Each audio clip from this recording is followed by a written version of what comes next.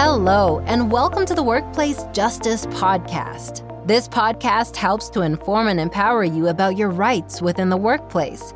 We cover topics and examples of various matters in employment law, including sexual harassment, pregnancy discrimination, racial discrimination, how the courts define a hostile work environment, whistleblowing, and everything in between. Workplace Justice is brought to you by the New York City employment and civil rights law firm Nassar Law Group. Here are your hosts, Mahir Nassar, Casey Wolnowski, and Jeffrey Rosenberg.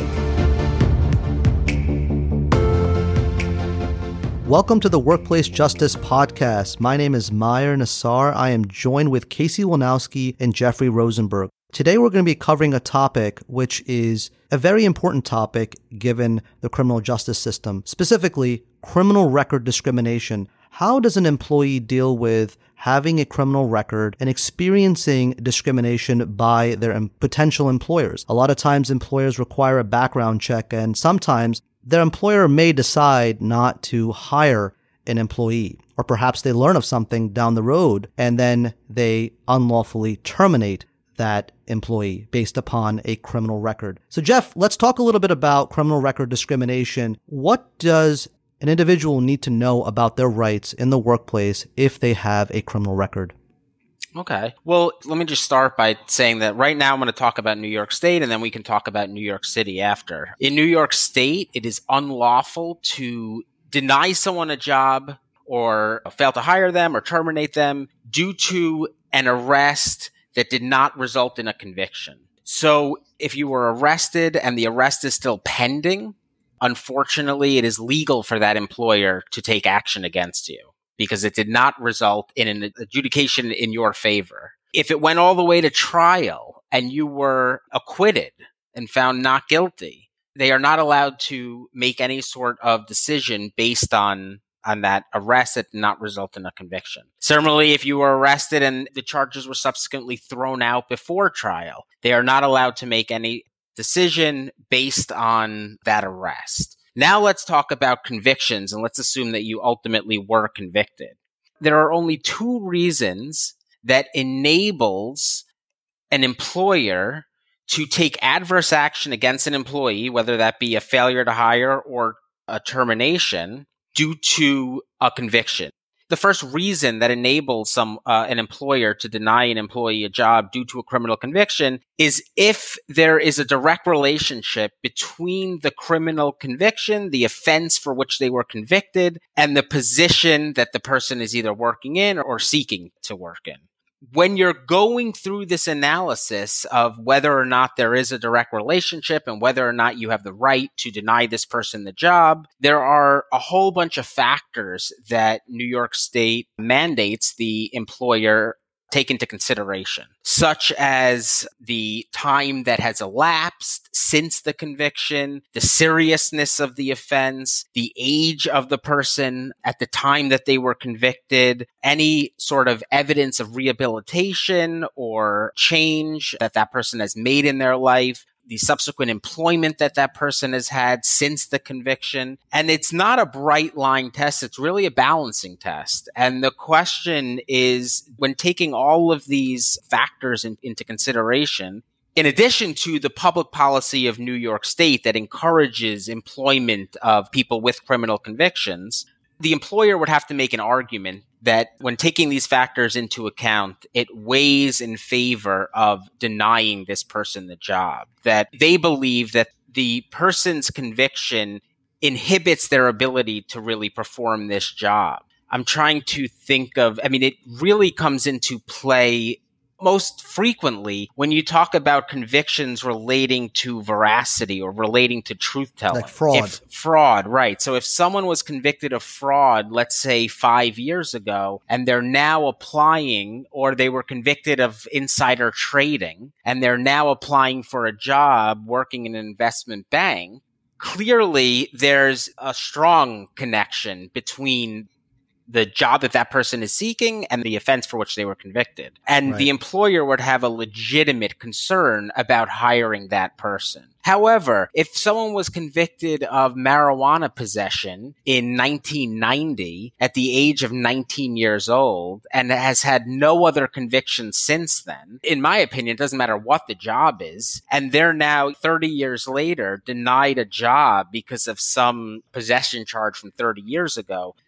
there are no factors that would weigh in favor of denying that person the job. So in that instance, I would argue that it would be unlawful for that person to be denied the job. The second reason that an employer, if there's not a direct relationship, the employer still has the right to deny that person a job if they feel that employing this individual would involve an unreasonable risk either to their property or to the safety and welfare of coworkers and other employees. Mm-hmm. So again, here we're talking about violent crimes. And if someone was convicted of a violent crime, whether it be an armed robbery or a rape or even a homicide within the past, again, there's not a definitive time period. It's really a balancing test, and it's a weighing of all the factors. But if someone was convicted of a violent crime, I would say within the past 15 years, and they are applying to work with the general public or work with many other people, I think there's a legitimate concern for the safety of those other people.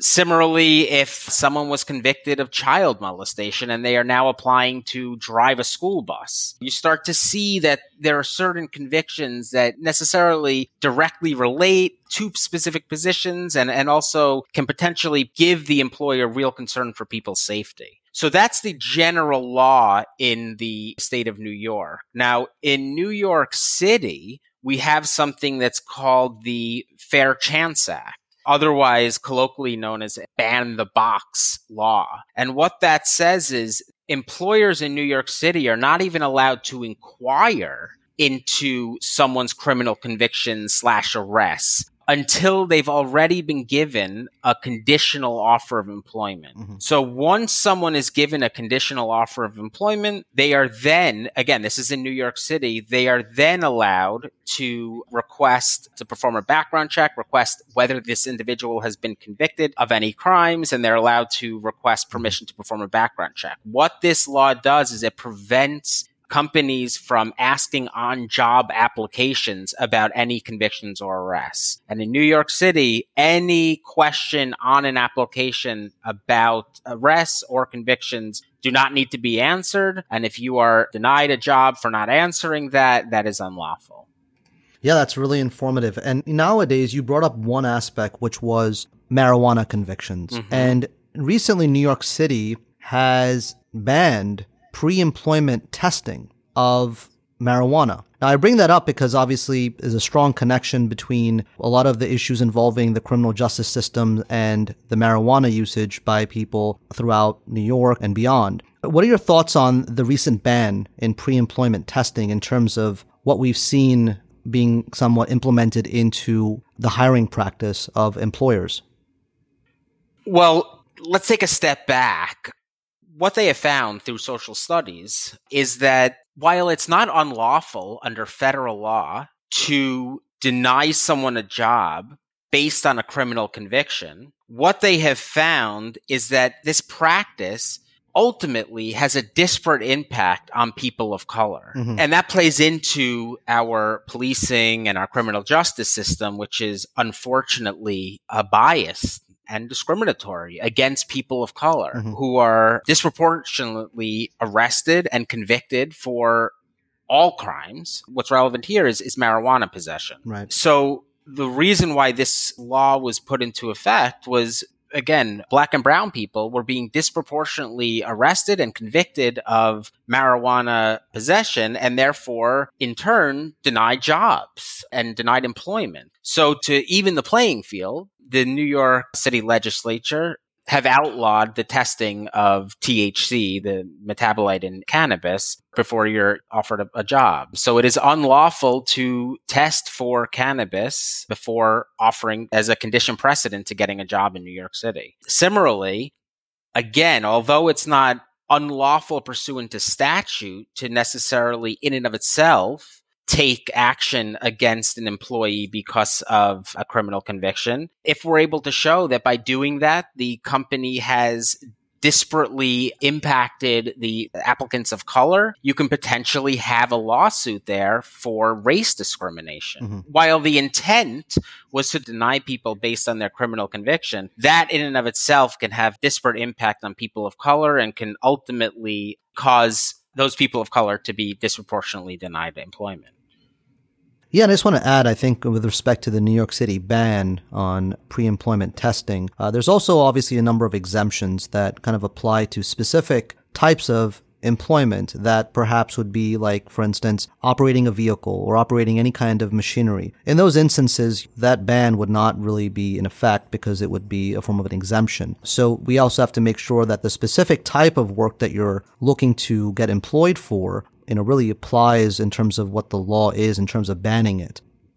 I just will add that, I guess from just a practical standpoint, by far and away the highest volume, or rather I should say the most frequent kind of criminal conviction discrimination potential client that we have who contacts our office is in the realm of drugs. Right? It's in the realm of drug offense that happened maybe 5, 10, 15, 20 years ago, and now the employer is choosing to deny employment on that basis. And so I guess in light of the fact that that's sort of the most common, at least insofar as what I've seen, the most common type of conviction for which people are subjected to rescission of employment, is looking at really what is going to be baked into the cake in terms of how a court views that.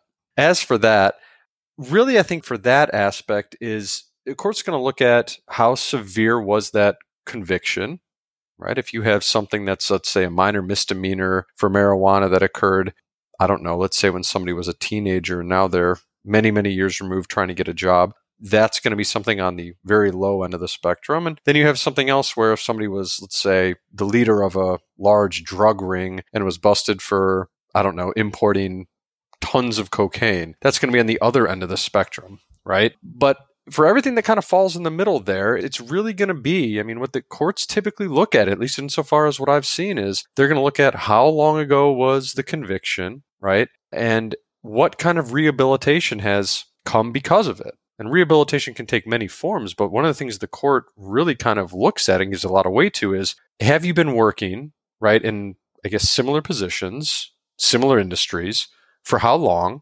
and if you had a clean record during that period. Now, I can't give you kind of a baseline idea about what is going to be kind of the magic number, whether it's 6 months, 12 months, 2 years, 3 years, whatever the case may be, because I think judges might even come down differently on this. But in any case, what you really want to look at is if you have a conviction and how stale is that conviction and what have you done since then?